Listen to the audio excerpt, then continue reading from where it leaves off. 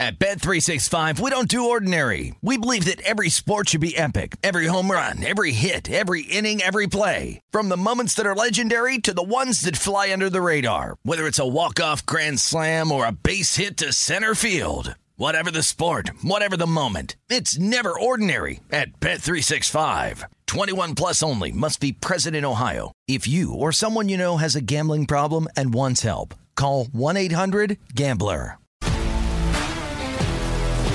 If you love sports and true crime, then there's a new podcast from executive producer Dan Patrick and hosted by me, Jay Harris, that you won't want to miss. Playing Dirty: Sports Scandals. Each week, I'm squeezing the juiciest details from some of the biggest sports scandals ever. I'm talking Marcus Dixon, Olympic gymnastics, Cain Velasquez, salacious Super Bowl-level scandals. Join me on the dark side of sports by listening to Playing Dirty: Sports Scandals on the iHeartRadio app, Apple Podcasts, or wherever you get your podcasts. This is the New York City Cast with Will Hill, presented by BetRivers. Welcome to the New York City Cast, presented by BetRivers Sportsbook. Coming up, the VP of Digital Content for VSiN, Ben Fox, was kind enough to join us. Had a great conversation about really everything NFL. We go over all this week's matchups. Mobile betting has come to New York, obviously, so dive into that. Ben is very knowledgeable when it comes to really everything regarding betting. Had some good insights in terms of the games this weekend. We gave you some leans, some picks. So excited to have Ben on. First, we'll start with the basketball. Nets won last night against Washington in Washington. Won the game 119-118. That was not the story. The story, one of the stranger things you'll ever see. Nets assistant David Vanterpool is a good defender. A very good defender. Now, fortunately in this case, he's not a basketball player. He's not on the court. He's not supposed to be on the court, but he made the key stop in the game. Fourth quarter, it's a 1-point game. I think it was Kuzma who threw the pass, and Vanterpool deflects it. The Nets get the ball back, go on to win the game. Now, what you're thinking, if you haven't seen the play, you're thinking, well, obviously, if a coach is defending passes, with all the replay, with all the cameras, with the ref standing right there, obviously they caught the coach hitting the ball. They called it technical. They gave the Wizards the ball. They obviously corrected the mistake. You would be wrong. It somehow went unnoticed. The Nets get the ball. They end up winning by a point. Now, not technically, it's supposed to be a technical foul. Wizards ball. Wizards get a free throw. In a 1-point game, change of possession and a free throw. I mean, that's all the difference in the world. So the Wizards lose. The Nets really get away with one of the stranger sequences you'll ever see. Wizards interim coach Joseph Blair was really amusing, talking about the play. He repeated the question when he was asked about it after the game and went on a good 90-second rant. He was very calm, but you could tell how ticked off he was. Take a listen. You asked me if he may have touched it. There's no may have. He did. My reaction was utter disbelief. I've never seen in my very long time in basketball something happen like that the referees didn't see. Nobody's perfect and the mistakes will be made. I get that, but I think in a game like this, with the bench conduct being a point of emphasis this year, that it's very hard to swallow them missing something like that from me. I do understand that regardless, there's tons of things we could have done better in the game, and it should have never came down to us complaining about something like that. But I will say that, this is the best league in the world. They have to be better than that. And nothing against that referee, quite frankly. I think he's a good referee and a really good person. I was just kind of in disbelief. Like I said, I've never seen nothing like that ever. And to be standing there as the head coach to try to deal with it at the time was kind of like, oh my gosh, did I really just see that? I mean, that's pretty good. He's got a point. He's got a point with all the replay, with all the reviews we have. I mean, baseball, NFL, NBA, they review the most microscopic things. They do it to death where you just want to sit there and watch a game. They review everything. But this, they somehow miss. It's kind of why I'm out on replay. I think I talked about it the other day with Ryan Rothstein where, it's one thing if we're going to sit through all these replays and they always get every call right. Not only do they not do that, I mean, how do you miss that? How do you miss that call? Oh, my goodness. Really just look, it's a regular season game. It might end up mattering for the Wizards. They're kind of in the fringe here of the play-in. We'll get to these Eastern Conference teams in the playoff picture here in a minute with the Knicks being on the fringe. But really a bizarre game, a bizarre ending, a good game. I mean, it was a really good game, back and forth. Irving scores 30. Harden has 18, 8, and 8. Figure the Nets, you're not too worried about what seed they'll be. They'll win plenty of games. As long as they can go 500 the next 4 to 6 weeks here without Durant, they're fine. Whether the 2 seed, 3 seed, 4 seed. Ideally, you'd like to avoid a situation where you're playing Milwaukee in the second round, kind of like you did last year, where you draw a tough opponent. Milwaukee, whether you want to, however you want to list it, Nets 1, Milwaukee 2, Milwaukee 1, Nets 2. Even though that's not how they are in the seedings, those are the 2 best teams. You don't want to play the other best team in the second round. You want to give them a chance to get beat by Miami, the Bulls, whoever. So you want to avoid Milwaukee as long as you can. If you're Milwaukee, you want to avoid the Nets as long as you can. So not a lot of drama for the Nets. As long as you're healthy and keeping these guys on the court, which is an issue, you're going to be in decent shape. But really just a comical sequence there. Not comical if you had the Wizards on the money line. Not comical if you're Joseph Blair or if you're a Wizards fan. But really kind of an embarrassing situation last night. The Knicks were off last night. They've lost 2 in a row. It's kind of the same story ever since we started this podcast, really, 6 weeks, 2 months ago. The Knicks, it's 1 step forward, 1 step back. You start to beat up on them a little bit. They lost 4 out of 5. They're treading water. They rally. They win 2 out of 3, 3 out of 4, that kind of thing. Same thing. Monday, I was on the show. I said, you know what? Got to give them a little love, a little credit. They had a good win against the Celtics a couple weeks ago.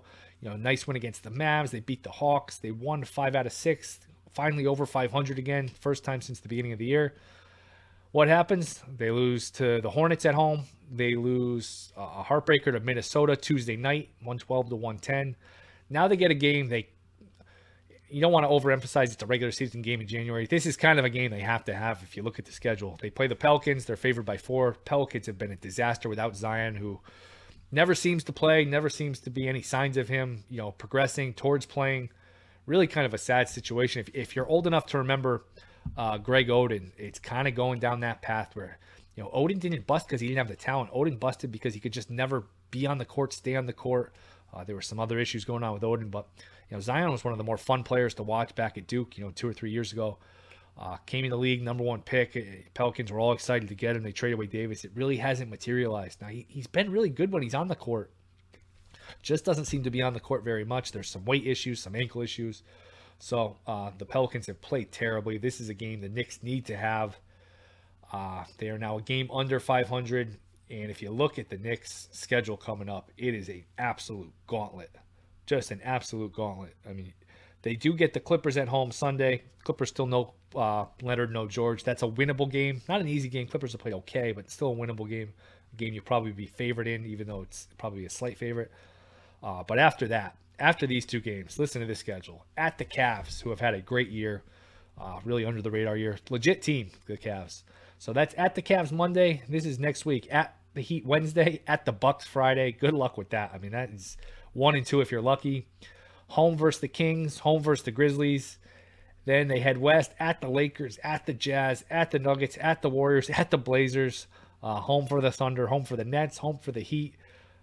2 games with the Sixers, then at Phoenix. I mean, you get the picture here. That takes you into March. That is a brutal next, 15, 20 games. That's got, 6 and 14, 5. I mean, that can, if you don't play well here, you could really lose, 13 or 14 out of the next 20. You could really be looking at like a 6 and 14 stretch. Kind of clinging to the play-in spot. You're at the 11 seed. These teams, 8 through 11, 8 through 12 are all kind of bunched up. But that's the Knicks deal right now. I mean, this is a game tonight, Sunday. These are games you have to have when you look at the upcoming schedule because, look, it's the NBA. You can win on any night. I mean, we saw the Rockets win as like 15-point underdogs against the Jazz last night. You'll probably win some of these games. It looks like on paper you're going to lose, but you kind of have to bank some of these easier wins. So Knicks -4, Knicks -175, -180, a cheaper money line at Bet River Sportsbook. I'm all in. I like the Knicks tonight. I think it's a good bet. I like the Knicks. So that's the NBA. We're just kind of going along here. Before you know it, I mean, it's still got a good 2 months before we come down to the stretch and get into playing games and look at seeding and all that stuff. But the Knicks, the big fork in the road moment for them is going to be the trade deadline. Do you kind of go forward and you try to help yourself get into the playoffs? It's not the route I would go. If I had anybody that another team wanted, I can get an asset back, I can get younger, I can get a pick. That's kind of the direction I would go, because even though there's not that great team in the NBA, the Bucks are really good. The Nets, when they're healthy and on the floor, are could be great. It's kind of a wide open NBA, but still, if you're the Knicks, you're really kind of BSing yourself if you think you're a contender, even to win a round. Forget getting to a second round conference finals, NBA finals, just to win a round to me is really far-fetched. I know they had a good year last year and kind of convinced their fans, hey, we're a 4 seed, we're a contender. You're really kind of not. You're really a 500 kind of middling team, maybe on the wrong side of 500. So that's the NBA. We like the Knicks tonight, -4. All right, coming up, we'll talk some NFL with Ben Fox. This is the New York City Cast presented by BetRivers Sportsbook. It's been a trip going to New Jersey to place your online sports bets, but those days are over. Legal online sports betting is now live in New York with BetRivers Sportsbook. Sign up right now. Download the BetRivers app or go to BetRivers.com. Get an account and start making your bets right here in New York. You even get up to a $250 match on your first deposit. That's BetRivers Sportsbook. Must be 21. Playable New York only. Gambling problem? Call 877-8-HOPE-NY or text HOPE-NY 467-369. All right, excited for this one. He is the VP of Digital Content for VSiN, a wealth of knowledge when it comes to betting. It is the great Ben Fox. What's going on, Ben? Thanks, man. That's the nicest intro anyone's ever had for me. So, I know you do also write for us for Point Spread Weekly, so the check's in the mail, but I appreciate it. I appreciate that. That's very nice of you. Speaking of checks, hopefully in the mail, let's try to make the listeners some money here. Let's start Saturday. We got 4 games. Now, look, the games last week and were not good. Hopefully, we're reaping the rewards this week. Sometimes it happens, the NCAA tournament, the playoffs, you get an upset, and it's a lot of fun, but it kind of hurts the next round because, the games aren't as good. I thought the Chargers and the Colts not making the playoffs kind of hurt the first round. The Steelers, the Raiders, some of these teams, even the Eagles, the Vikings had a big say in that, where some of these teams that kind of snuck in really didn't belong. But, look, we got 8 teams left. They're all pretty good. I would say the Bengals is a stretch, but other than that, all these teams are pretty capable of making the Super Bowl, winning the Super Bowl. So let's just get right into it. Saturday, early game, 4:30 Eastern, 1:30 Pacific. Titans-Bengals. Titans 3.5-point favorites, total 47.5. There are some threes out there. There were some 2.5s early that really got gobbled up. I was a little bit surprised by I don't want to say disrespect, but that's probably not a bad word for the Titans. It's amazing. The Vikings played the Bengals week 1, and were a bad call away from probably winning that game, and who would have known, the Bengals were going to be the division winner. And even the Titans, were 0-1, down 15 to Seattle, about to go 0-2. They come back, they rally, they win. 1 seed, gone through 90-something players, the most ever. Give me your thoughts here, Titans, Bengals. Do you have a lean on this game? Yeah, it's a really interesting game. I think you mentioned, too, the Bengals, right? Week 1, we didn't even know if Joe Burrow was going to be starting and how he was going to look coming off that ACL tear. And he was a little tentative against the Vikings, played pretty well, obviously made the play in overtime to give them the field goal there to get the win. And he's really only gotten better, especially kind of culminating in that win, really impressive win over the Kansas City Chiefs a few weeks ago. And he looked great, I thought, against the Raiders. I thought that game was closer only because they were settling for some field goals. They kind of dominated most of that game. Now, that being said, I think every year we head into the divisional round, and as the public, right, we remember, kind of like the regular season, you remember what you saw last. Well, we haven't seen the Titans for a while, and when we saw them last, they were up 21-0 against the Houston Texans at halftime, and then didn't cover for me and some others in holding on for a victory to get that number 1 seed. Obviously, they're a lot healthier. We'll see how much Derrick Henry plays. Julio Jones should be healthy. A.J. Brown, their full team. They're a very good team. I think people kind of just assume they're the number 1 seed. They'll get upset. Nice story, but they're not making the Super Bowl. You can't underestimate the value of having that bye week in terms of, the Bengals, for example, lost the defensive tackle, Larry Ogunjobi. I'll probably butcher that name, but you get players banged up. They do have the advantage of playing a playoff game, but the Titans are a pretty veteran team. I kind of lean the Titans here. We saw this hit 4 at a couple books before coming back to 3.5. I wouldn't be surprised if it gets back to that. I think that people like the Bengals and like what Joe Burrow and that offense has been doing. Defense has been playing well too. I just think the Titans are a step up in class here. I'd expect them to cover this number, even as much as it pains me with a lot of Joe Burrow rookie cards. I'll be rooting for him, rooting for the Bengals, but I think the Titans cover this one. Yeah, Titans got a pretty good draw, too, because you avoid the Chiefs, you avoid the Bills. And look, the Chiefs, they have nobody to blame but themselves. It was against the Bengals, I think second to last week of the year. I think it was the day after New Year's. January 2nd, I think it was, where Chiefs had a 14-point lead 2 different times. All they have to do, win that game. They wrap up the 1 seed. They get the bye. Now, look, they kind of got a bye last week playing the Steelers anyway. But they'd be the 1 seed, and it would go through Arrowhead. Now it's kind of rearranged here where the 2 and the 3 play, and that's Buffalo and Kansas City. So break for the Bengals, break for the Titans. I get what you mean about the rest, and I think we kind of draw conclusions from whatever happens. If the Titans win, we'll say, oh, it was the rest. That's why they won. And if the Bengals win, we'll say, you know what, the Titans were rusty. The Bengals got a game under their belt. And I could see it both ways. I could definitely see it both ways. Remember a couple years ago, the Vikings played the Saints, that overtime game, late Sunday afternoon. They win. Short week, they play in San Francisco on Saturday afternoon. And, a lot of people picked the Vikings in that game, and they went in there and they just looked exhausted, tired. I mean, they were just a quick turnaround, and you could see that difference.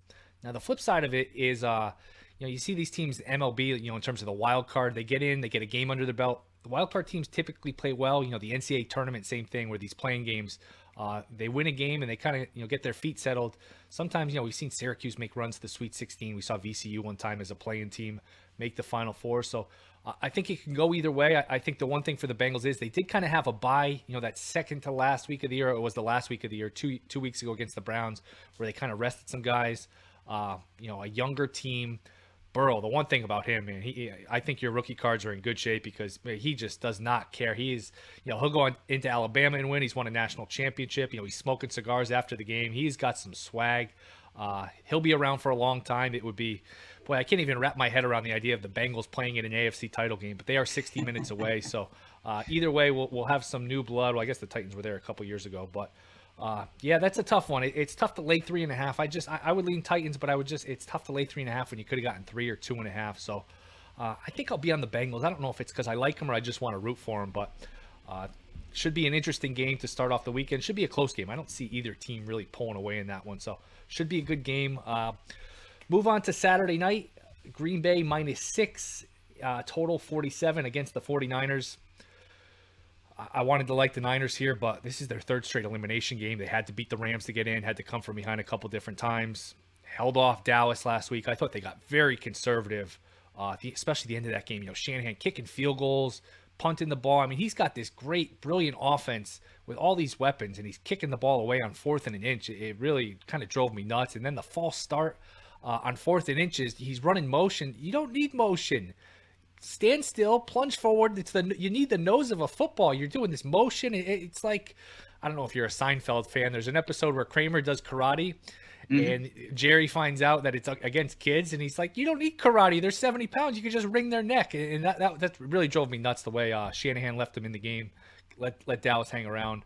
They have some injuries here. Warner, Bosa, we'll see. Garoppolo's got a shoulder, a wrist issue. That's not a good recipe when it's going to be 5 degrees. It's going to be hard for him to get loose. So I wanted to like the Niners. The injuries are kind of scaring me off of this one. What's your take on this game?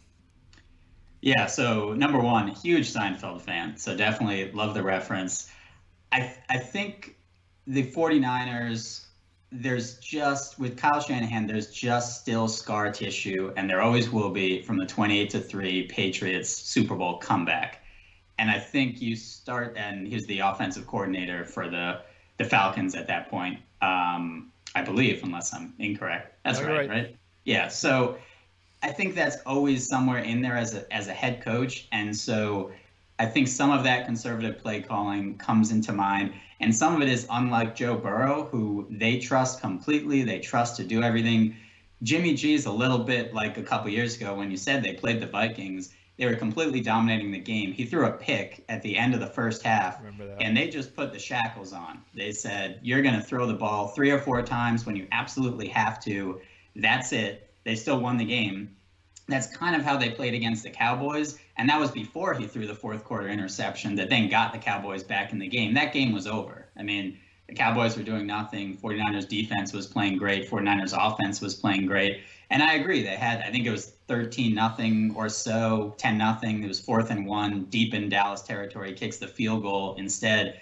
You know, with your running game, that's where, especially in kind of the modern NFL, you go for the jugular. You got a touchdown there. Now it's 17-0. It doesn't seem like the Cowboys are going to come back at that point. That's the little disconcerting thing. Like you said, they've kind of played a lot of high leverage games over the last few. At some point, that catches up to a team.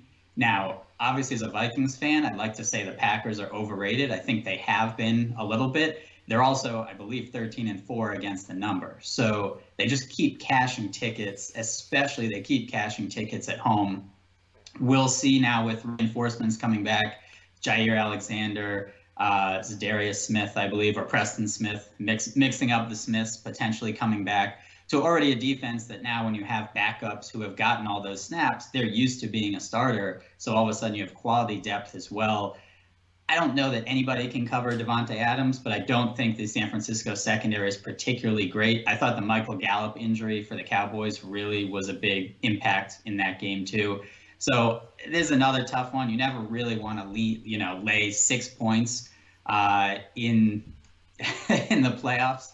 But I would lean to the Packers here as well. This to me seems like a game the Packers kind of get out to an early lead. It's 14-3, and the Niners are kind of trying to get in the back door, but I don't know if they're fully really in the game. Whereas that Cowboys game, they were basically from the jump. It seemed like they were going to at least cover that number, regardless of whether they won the game.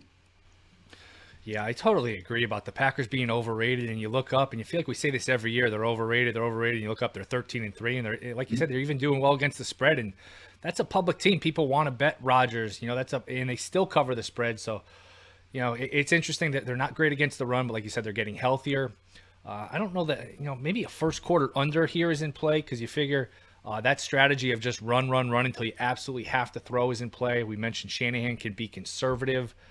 Let's see, the first quarter under, it's usually around 10. So maybe, they try to play a little ball control. If San Fran gets the ball first, they try to, use the game clock, use the play clock, run until you have to throw. That'll make that clock go by a little quicker here. And the Packers are rarely a tempo team as well. They definitely are going to go on long drives. They want to get the touchdown. They don't care if it takes 8 minutes or it takes 3 minutes. I like that one. We should say too, this number opened 4.5 or so. It's gone up to 6. That was the opposite of the Cowboys game, which opened 4.5, got down to 3.5. I think 3, Cowboys 3 in some places. So we've seen kind of the support early on Green Bay. I would be surprised if we see a ton of support for San Francisco. I think, if anything, this number will continue to go up depending on reports of Jimmy Garoppolo's health. Yeah, I kind of think I'd be surprised if Garoppolo didn't play. I'd be surprised if he didn't play. Now, if he didn't, I think some people grab this number figuring, you know what?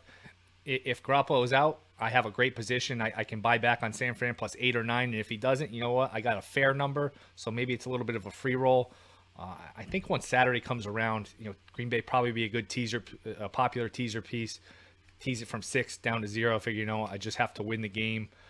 It's a shame because I think if San Fran were healthy, it's a good matchup for San Francisco. They can pressure Rodgers. They can run the ball. They got, Samuel, Ayuk. They got a million different weapons on offense. I just don't know that they're healthy, and that's part of, the wild card. That's part of the advantage of the bye. You don't get to rest those bumps and bruises while Green Bay can sit back and kind of get healthier here. So, I want to pick San Francisco. I want to like San Francisco again. It's just so dependent on the health here and the weather. And just to finish up too. Yeah. If Jimmy G gets injured or isn't playing, I'm hammering the Packers. I had the Texans plus 13.5 against Trey Lance, which was in San Francisco. I still don't know how the Texans didn't cover that number, but Trey Lance was not good, and that was at home against the Houston Texans. He's just very inaccurate. This is on the road at Lambeau Field. I just don't see that going well for him. So if at some point he gets in there, I would be looking in game at the Packers. Yeah, it's a really good point. And he played against Arizona, early in the year. I think it was, October, something like that. He did not look ready. He looked like a project. He looked like a guy who was a year away from being a year away. Remember, he had a run towards the goal line, and he's used to playing 1AA or whatever. He's not used to lowering the shoulder and running these guys over. Remember, he ran towards the goal line and he just got plowed. Where all you have to do is stick the ball out, lower your shoulder, you get in. It's definitely a different animal here, going from 1AA to the NFL. And he played a little better that second half against Houston, but like you said, if he gets hurt, and that's another thing you have to think about, just because Garoppolo starts, look, he could get one hit here, land on the frozen tundra, and 3 plays into the game, he's out. So just because he's starting the game doesn't mean he's going to finish the game. So, I think that's a good point. I think we covered that game pretty well. That's the Saturday night game. On to Sunday afternoon, and this is where it gets a little depressing. On the East Coast, Sunday at 1, you're used to your fantasy lineups being set. You're used to all the props, your bets. It's kind of the culmination of the week. It's nothing like Sunday at 1 o'clock, Sunday at 10 o'clock on the West Coast when all the games kick off. This week, we don't have that. The first game isn't till 3:05. They say 3:05. It's usually 3:10, something like that. So no football early, kind of depressing. We don't think, if you think about it, there's no football at 1 o'clock until next September. It's kind of a sad thought. This is a few years ago where they pushed this divisional round first game back a little bit for whatever reason. I'm sure there's ratings behind it, money, people watch later in the day. I'm guessing it does take that second game a little later, but Bucks and the Rams. Now this has gone between 3, 2.5. I think there's still some 2.5s out there, mostly 3, 48.5. Bucks have some issues here. Offensive line. Wirfs left the game, the right tackle for Tampa last week. Came back, got bull rushed, didn't look good, came right back out of the game. Jensen, the center for the Bucks, another good player, left the game. Seems like he's on track to play. That's not a good recipe, though, to be shaky on the offensive line, especially up the middle when you're facing Aaron Donald and the Rams. Brady does have a habit of getting the ball out of his hand quickly, making plays, getting into his skill guys, but they're beat up. No Godwin, obviously Antonio Brown is naked somewhere, not in the league anymore. This line 2.5, 3, take it wherever you want to go. What do you like in this one? Yeah, I was I have a pool that I'm in where you pick every single game against the spread, and you read everything on the internet, you talk to people, and then somehow I ended up betting against Tom Brady and against Patrick Mahomes last week, and you kind of go, what are you doing here? There's a lot of respected money on Philadelphia last week. That line got down to 7 in some places after opening 8.5.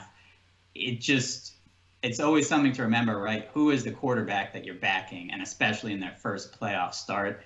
And Jalen Hurts just didn't look ready. I think all of the warts potentially he has as a quarterback were exposed, and whether that was not really being able to read the full field. Even Aikman was pointing out a couple times, he's just late. In the NFL, you can't see a guy open. You got to throw it, assume he's going to be there. He can catch the ball. And Hurts just wasn't really ready for that. On the other side, I was kind of impressed at how quickly the Bucks were moving the ball. I bet the under, which barely got there. So they were moving it too quickly. They were going a little up-tempo as well for my taste, from betting perspective. But it's Tom Brady. He's always going to find kind of someone that's open, and they really didn't have to throw deep. But that was also against the Eagles, which don't have as good a pass rush as the Rams do. And I think what's really interesting in this game, and why I'm leaning the Rams, is that for the Bucks, they do tend to spread it out. They're not necessarily going to have one kind of target, but that's when you have Antonio Brown and Chris Godwin and Mike Evans and Gronk. It's really hard to cover all those weapons. Well, the Rams kind of have an eraser in Jalen Ramsey, who's one would expect going to follow Mike Evans around, and he is the big target. You could see Brady still getting frustrated with Tyler Johnson, some of the other wide receivers who weren't lining up properly, who weren't running their routes at the depth he thought they were going to. They just don't have that same familiarity, whereas Chris Godwin and others, they know that, he knows them like the back of his hand. He knows where they're going to be. They're extremely difficult to stop when they're all healthy. Well, they're not. And now you add in the Tristan Wirfs injury. Whether or not he plays, he went back in that game. He was at, 30%. I mean, you would think the backup would be better than him on one ankle, which is eventually what they did. But that's a massive injury. He's one of the best left tackles in the league. Obviously, you mentioned Jensen, the center. I think I like the Rams here. You always have to worry a little bit about Stafford. We're very familiar with him. He's a little trick-or-treat quarterback. When he looks good, and he looked great especially the first half against the 49ers, not necessarily the second half in Week 18. He looked good in the playoff game. when he's good, he is a top 5, easily top 10 guy. When he's not, he's pretty bad and can make some questionable decisions. They're on the road, but again, they're in Tampa Bay, right? It's not Lambeau Field. It's going to be nice weather. I think the Rams have the star power to get it done, and they really are on that kind of Super Bowl or bust. You know, they trade away all these picks. This is kind of their year, this year, potentially next year. So I think if you're going to take down the Bucs, this is the time you have to do it when there's injuries. I think at full strength, I would think this line is more like 4.5 for the Bucs. But with those injuries, I think I'd still lean the Rams. And if you're really not sure, maybe wait in game for a couple drives and kind of see how it goes. Maybe Tampa gets up early, you get a better number, or maybe Tampa just looks great and you stay away. Yeah, I'm kind of surprised that that the Rams have taken money. I saw the threes and I said, you know what? Part of the game here is in betting is figuring out where the number is going to go and just grabbing a good number, and you're going to be in pretty good shape. Now you can debate closing line value and all that stuff. The idea is to win the bet. I understand that, but are you surprised? Like, let me ask you this: where do you think the line closes? We're seeing 2.5s, threes minus 120. What do you think we ultimately close this line at? I think it's in between there. Yeah. I think maybe it goes down a tick to 2. I think it's a lot more likely to go down to 2 than it is up to 3.5. And I think that's based on the Tristan Wirfs and other injuries. I think if he's out, and for the most part, offensive tackles aren't going to mean that much. But I think you also have to. That probably is worth half a point to the spread when you factor in who he's going up against rush-wise, right? You have him, and on the other side, you have Aaron Donald and that defensive line. They're already great. They're that much greater if then one of them is going up against a backup. You can only chip on so many players. So I just think that makes a massive difference. Again, it's still Tom Brady. Whether or not he's the greatest of all time, that's a debate we don't need to have. But he's pretty great, and he's pretty great in the playoffs. So this is still a short number with a team that is still the Super Bowl champions, even with all those injuries. It's a really good game. I think it's a little bit of an underrated game, with the later game on Sunday being the marquee one. Yeah, and it's a cliche. It's almost not worth repeating, but I'll say it anyway. The key to Brady is pressuring him up the middle, pressure him without blitzing. He's not going to run away. Now, he's a little more mobile in the pocket than you think. He can kind of move his feet and just either dump the ball, or he's smart enough to know where the pressure's coming from. But it's really hard, when you get pressure up the middle, he can't step into his throws, and that's the key. That's the recipe. We saw the Giants in the Super Bowl. When Brady struggled, it's pressure. It's pressure in his face. So if the Rams have that formula, I could obviously seeing them be in the game. Tampa's not at full strength compared to where they were last year. I think they're getting a little healthier on the run defense with JPP back, Barrett back.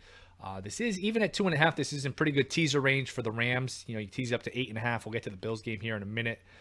Bills plus 7.5, Rams plus 8.5. Sounds pretty good.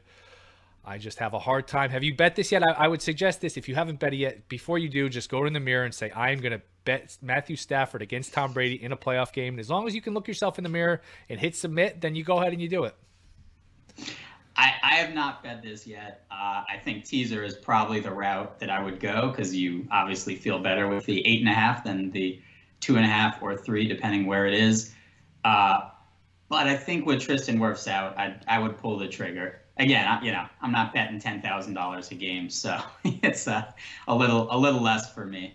Should mention, too, the Rams beat them early in the year. It was 34-24. I think it was 34-17 late, and the Bucs got a cheap touchdown late. Not cheap, but, backdoor kind of garbage time touchdown. And last year, the Monday before Thanksgiving, Monday of Thanksgiving week, the Rams with Goff went into Tampa, I believe it was, and won that game by 4 or 5 points in Tampa. So maybe it's a matchup thing. Maybe the Rams just have their number here against Tampa. Now, another thing to mention, the Rams do have a little bit of a rest travel scenario here, where they played Monday night. Now they have to fly across the country on a shorter week, where Tampa, big surprise, Tom Brady gets the rest advantage. Gets to play Sunday to Sunday, where the Rams have to play Monday to Sunday. Does that factor in at all? Is that a concern at all, or is that something you can overlook? I'm less concerned with it, only too because I think you have to factor in playoff basketball, kind of the high leverage minutes, right?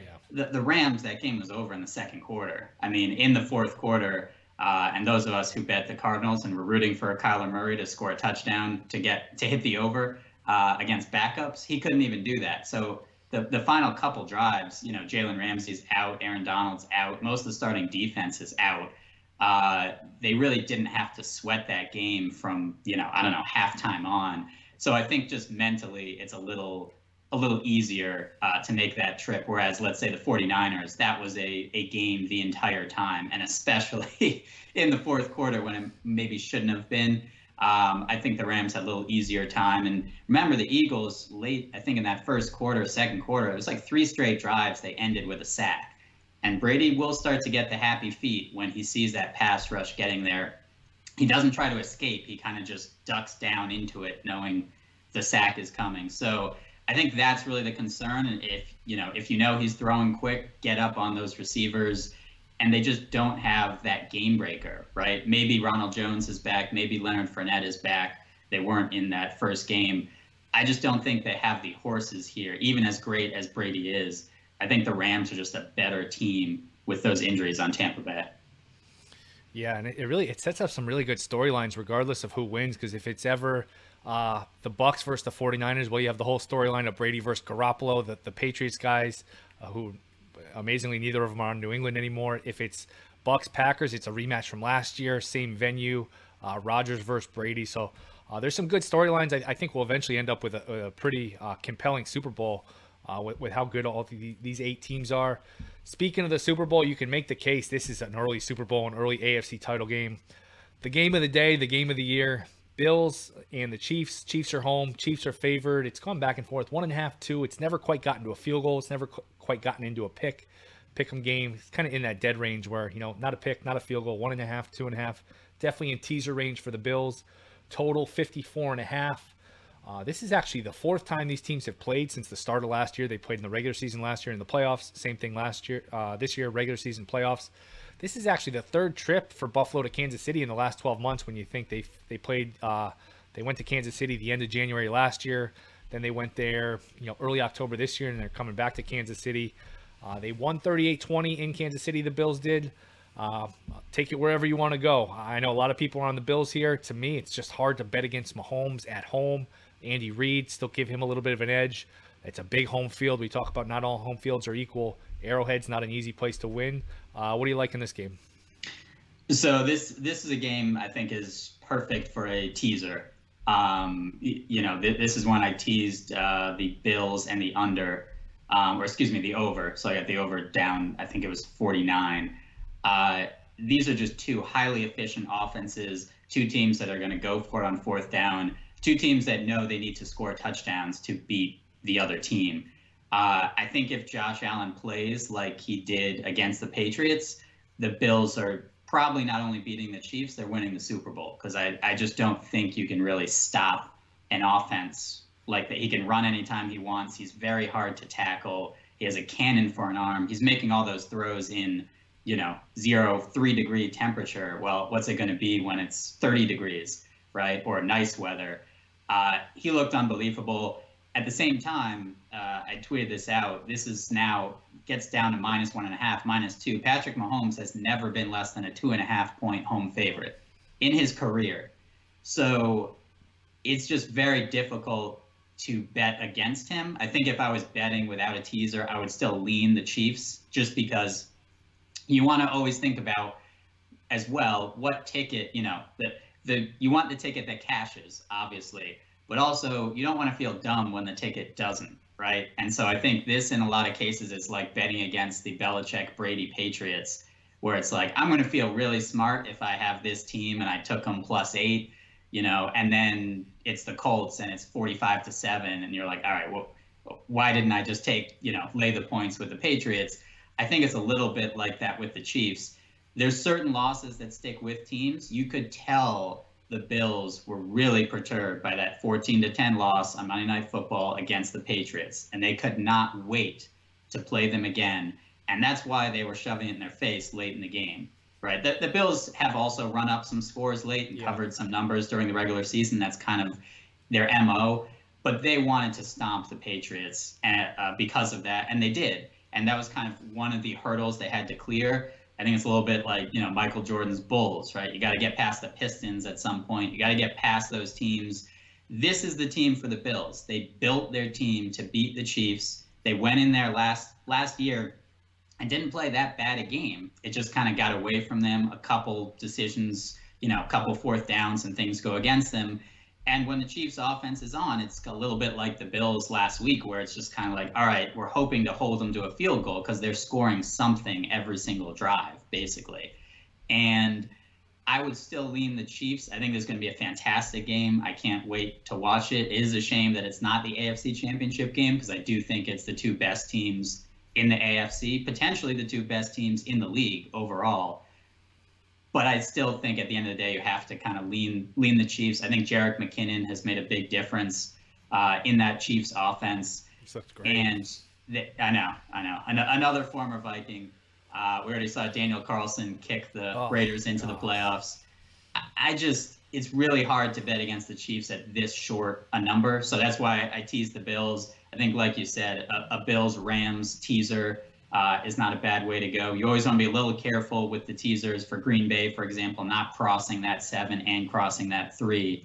You're not going to get as much value from the teaser if you do that. But yeah, I like the Bills in a tease. I just think they're going to be able to score, and that's why I also like the over. It would be difficult for me to see this as kind of a 24-21 game. I just think that could be the score, at the end of the first half. These two teams know they need to outscore the other one to win. I just don't think it's going to be a defensive battle. Even if they're longer drives, I think they also know they need to score touchdowns. The only way that stays under is if it is a lot of 4th and 3, 4th and 4 long drives that they end up not getting. And then all of a sudden, it's 10-7 at halftime because there's been a bunch of long drives and missed 4th down conversions. But I still lean the Chiefs. It should be a fantastic game. Yeah, I think you hit on something, and one of my best bets for this game, under 3.5 total field goals made. I just don't think you can kick field goals in this game. You can't bring a knife to a rifle range. You can't bring a BB gun to a rifle range, whatever the saying is. The Bills really got in trouble last year, kicking a short field goal right before the half, kicking a short field goal, third quarter. They're down 2 scores, double digits, and you're kicking short field goals. It's just not going to get it done. I think they'll go to school on that last year. And, 4th and 1, 4th and 2 from the 8. I think Allen's going to be under there, and they're going to be, running some read option. I think whether they get it or not, I think they'll go for the throw. I think expecting 4 field goals made here. Now, there's going to be a lot of offense, a lot of scoring chances, but I think under field goals is probably a way to go. And, you can look at BetRivers has a lot of these props and go through them because it's worth going through them. You can find some good value. Usually have 4th down conversions prop, yes, no, over a half, something like that. I would expect a 4th down conversion to be completed in this game. Now, it might be pricey. I haven't found that one yet. Sometimes those pop up later to the game, but I would expect a 4th down conversion in this game. I think both teams will be uber aggressive, matching point for point. I'm with you on an over. And I just think you can't kick field goals in this game. You can't punt. If you're kicking a field goal in this game, barring something unforeseen, you're kind of falling behind. You're kind of playing into the other team's hands. So a lot of fun. And like you said, it's just so – it's not a good feeling to bet against Mahomes. I feel like people, picking the Bills to win kind of just to be different. Sometimes contrarian is a good thing in betting, but sometimes you can be contrarian just to be contrarian. Don't overthink it. Mahomes is kind of in that LeBron James, Mike Trout territory where he's just been so good for so long now, 3 or 4 years, where you just kind of take him for granted. Even the other night against Pittsburgh, it's 7-0. They're kind of moseying along, middle of the second quarter, and boom. It's 42 points before you can blink an eye. Yeah, there's few quarterbacks who can flip that switch, right? Sometimes it's Aaron Rodgers, too, where just every pass seems like it's perfect. Mahomes has that. I will say, though, Josh Allen has had that, especially recently. I like the under field goal prop, too, because if there's one area of one area that they could improve from that Patriots win, it was Tyler Bass. He was very shaky, missed a couple extra points, did not look really good. Didn't matter in the least in that game. But if it's a 50-50 call, if you're Sean McDermott and it's 4th and 4 from the Kansas City 36-yard line, I think you're probably going for it as opposed to trusting a kicker who didn't look good last week. Yeah, I'm with you. All right, so we covered all 4 games. Let's just quickly, we'll get to coaches here. If you're a Vikings fan, the Vikings need a coach. We talk a lot of Giants here. Joe Judge is not walking through that door. The Giants need a coach. Now, I'm not going to let you say Flores because people ask me too, like, who do you think the Giants coach should be, will be? I feel like Flores is an easy answer. He did a good job in Miami. We all think he got a raw deal. So I'll take Flores out of the mix here. Then these coordinators, former coaches, Bieniemy, Kellen Moore, Doug Peterson, are there any of these guys you like, you don't like? Give me some thoughts here on who you like as a coaching candidate for either of these teams, really. Yeah, I mean, I think Flores is interesting. I'll give you 5 minutes on Flores. No, I'm kidding. I think he's also interesting because of all the reports that we've heard with him potentially being tied to Deshaun Watson. Yeah. And that's kind of the major wild card for this entire offseason. Along with Aaron Rodgers, along with Russell Wilson, there could be a lot of big-time quarterbacks on the market. And kind of if they're tied to a head coach, I think a team like the Giants would probably take a potential lesser head coach to also trade in and kind of cash in on that big quarterback, right? Now, that being said, if you're just going by kind of the value of the head coaches, I think it's probably should be time for Eric Bieniemy, obviously former Vikings running back coach with Adrian Peterson. Just, people in Kansas City love him as well. And he's been with Andy Reid for a while now. I think he seems like a good candidate as well for the Giants. And I think you need somebody he seems like he also has the personality for that New York market. Definitely laid into Adrian Peterson and that, coaches him hard. I think he'd be able to do well in that, I think sometimes we underestimate the New York market and the media pressure and all that, but that's a real thing. It's different than when you're in Kansas City or, even a team like Buffalo, where that's the main, draw outside of, let's say, the Sabres in that area. It's not New York City. And so I think you need a coach that can handle that. And so I would just go for one of those give someone a shot as opposed to kind of a retread like a Doug Peterson. I still don't think we know how good he was versus Frank Reich as the offensive coordinator for the Eagles. I think, give somebody a shot who you believe in, who's impressive. And generally, we've seen a lot of these first-time younger coaches, which wouldn't be as much Bieniemy, have success, right, with Sean McVay. I would just say let the interview process and pick the person who is best, not pick the person who a couple years ago, right, was related to Sean McVay or had a cup of coffee with Sean McVay. See who's the best candidate and go from there. But I think Bieniemy would be not a bad place to land, certainly for the Giants. And it's a fairly attractive job in that market. You have 2 top 10 picks. You probably don't have a quarterback. I'm sure most Giants fans, my fiance being one of them, would say Daniel Jones isn't the answer. But there are some pieces on that team. And he was injured most of the season, but Kadarius Toney is a serious talent. And they got him by also trading back to pick up that first-round pick, which now is in the top 10. So we'll see how that deal looks with obviously the potential they could have had Justin Fields. But it's Parsons. Or Micah Parsons, yeah. But you get those are the types of deals you have to judge a couple years down the road. There's not going to be any winners or losers early unless maybe it's Jalen Reagor you took instead of Justin Jefferson. But I think it's a really interesting job, and especially with those 2 top 10 picks. Yeah, and you don't have a quarterback, but sometimes maybe you can look at that as a good thing where I don't have a quarterback I'm tied to. I don't have to walk in and, Kirk Cousins is making $40 million or this quarterback, I'm married to him for the next 3 years. Jones probably is going to get one more audition year, probably for a couple reasons. I think, you got draft picks, but there's not a great quarterback on the draft, new regime. He looked good. What's the saying? Absence makes the heart grow fonder. I was never a huge fan of Jones, but when he went out, they couldn't get the ball past midfield. Mm-hmm. It almost really makes him look good. Now, it's an issue because he hasn't stayed on the field. He's been in the league 3 years. He's missed significant time in all 3 years. It sounds like he's not going to be ready till August with this neck thing, which kind of goes untalked about because, the story was Judge. The story was, how bad the Giants are. But that's kind of a scary thing, to be out that long with a neck injury. When it first came out, I remember they were playing the Dolphins that week. It's like, oh, he's, it was on a Tuesday. It's like, oh, he's out this week with a neck strain. And, some of I know Pro Football Doc on Twitter does a great job, helps you with betting, with fantasy, said, wait a second, a neck strain shouldn't be that serious. There's something deeper here. So bottom line, though, I do think Jones will get another year. You kind of give him, a show me year where, you're not going to give him a long-term deal. You're not going to cut him. Maybe you bring in a veteran. Maybe you draft someone. But, the Giants are patient with these coaches, so that's a positive. Like you said, it's so hard to know with these coordinators, isn't it? I mean, we can judge based on, things we see or things we like or don't like. And I think Kellen Moore probably, I don't know if he played himself out of a job. I would say Dable probably played himself into a job. So it's just so hard to know, with these coordinators, what you're getting, because, if you get Bieniemy, you're not taking Mahomes and Kelsey and Hill with them. We saw that for a while with Seattle, where people would hire the Seahawks defensive coordinators because they had great defense. It's like, guess what? You're not bringing Richard Sherman and Cam Chancellor and all these guys with them. So, it's always tough to tell who's what with these coordinators. For sure. And I think the biggest thing with Daniel Jones is just, we've seen that with Teddy Bridgewater, right? He isn't the elite quarterback. He doesn't turn the ball over. That's what he prides himself on doing. You give yourself a chance to win games. Daniel Jones is an absolute turnover machine. Yeah. And if he could cut down on that, he could be potentially I don't want to say a franchise quarterback, but somebody who can probably win with. But at a certain point, you are who you are, like the Bill Parcells with your record. And this just kind of seems to be who he is.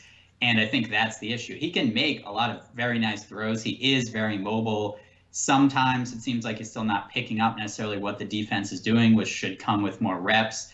But it's very clear, right, in the top 10, he's not a guy, he's not a Joe Burrow, he's not a Justin Herbert, right? Justin Herbert, what did he go, 6, I think? Daniel Jones was 5 or 6. Herbert was 2, I believe, was 5th, and Herbert went right after him.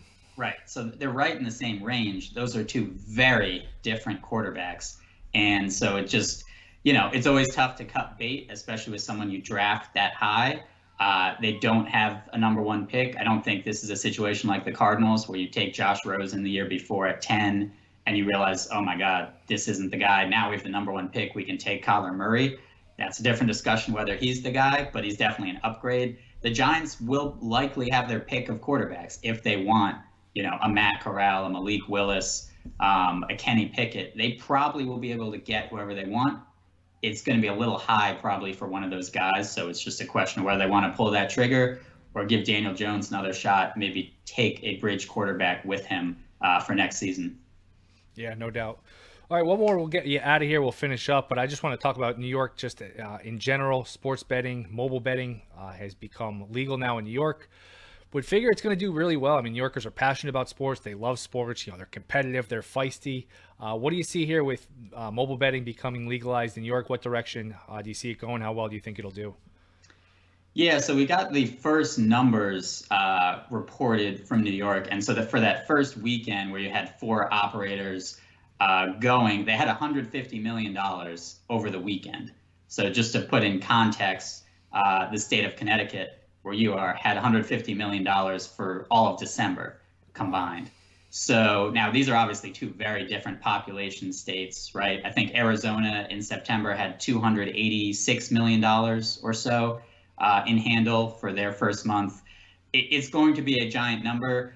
New York, I think, had $360 million total, so a little over double for retail sports betting since inception in July 2019.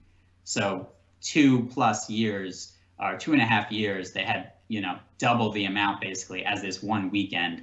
They're gonna clear that for January. It's gonna be a big number.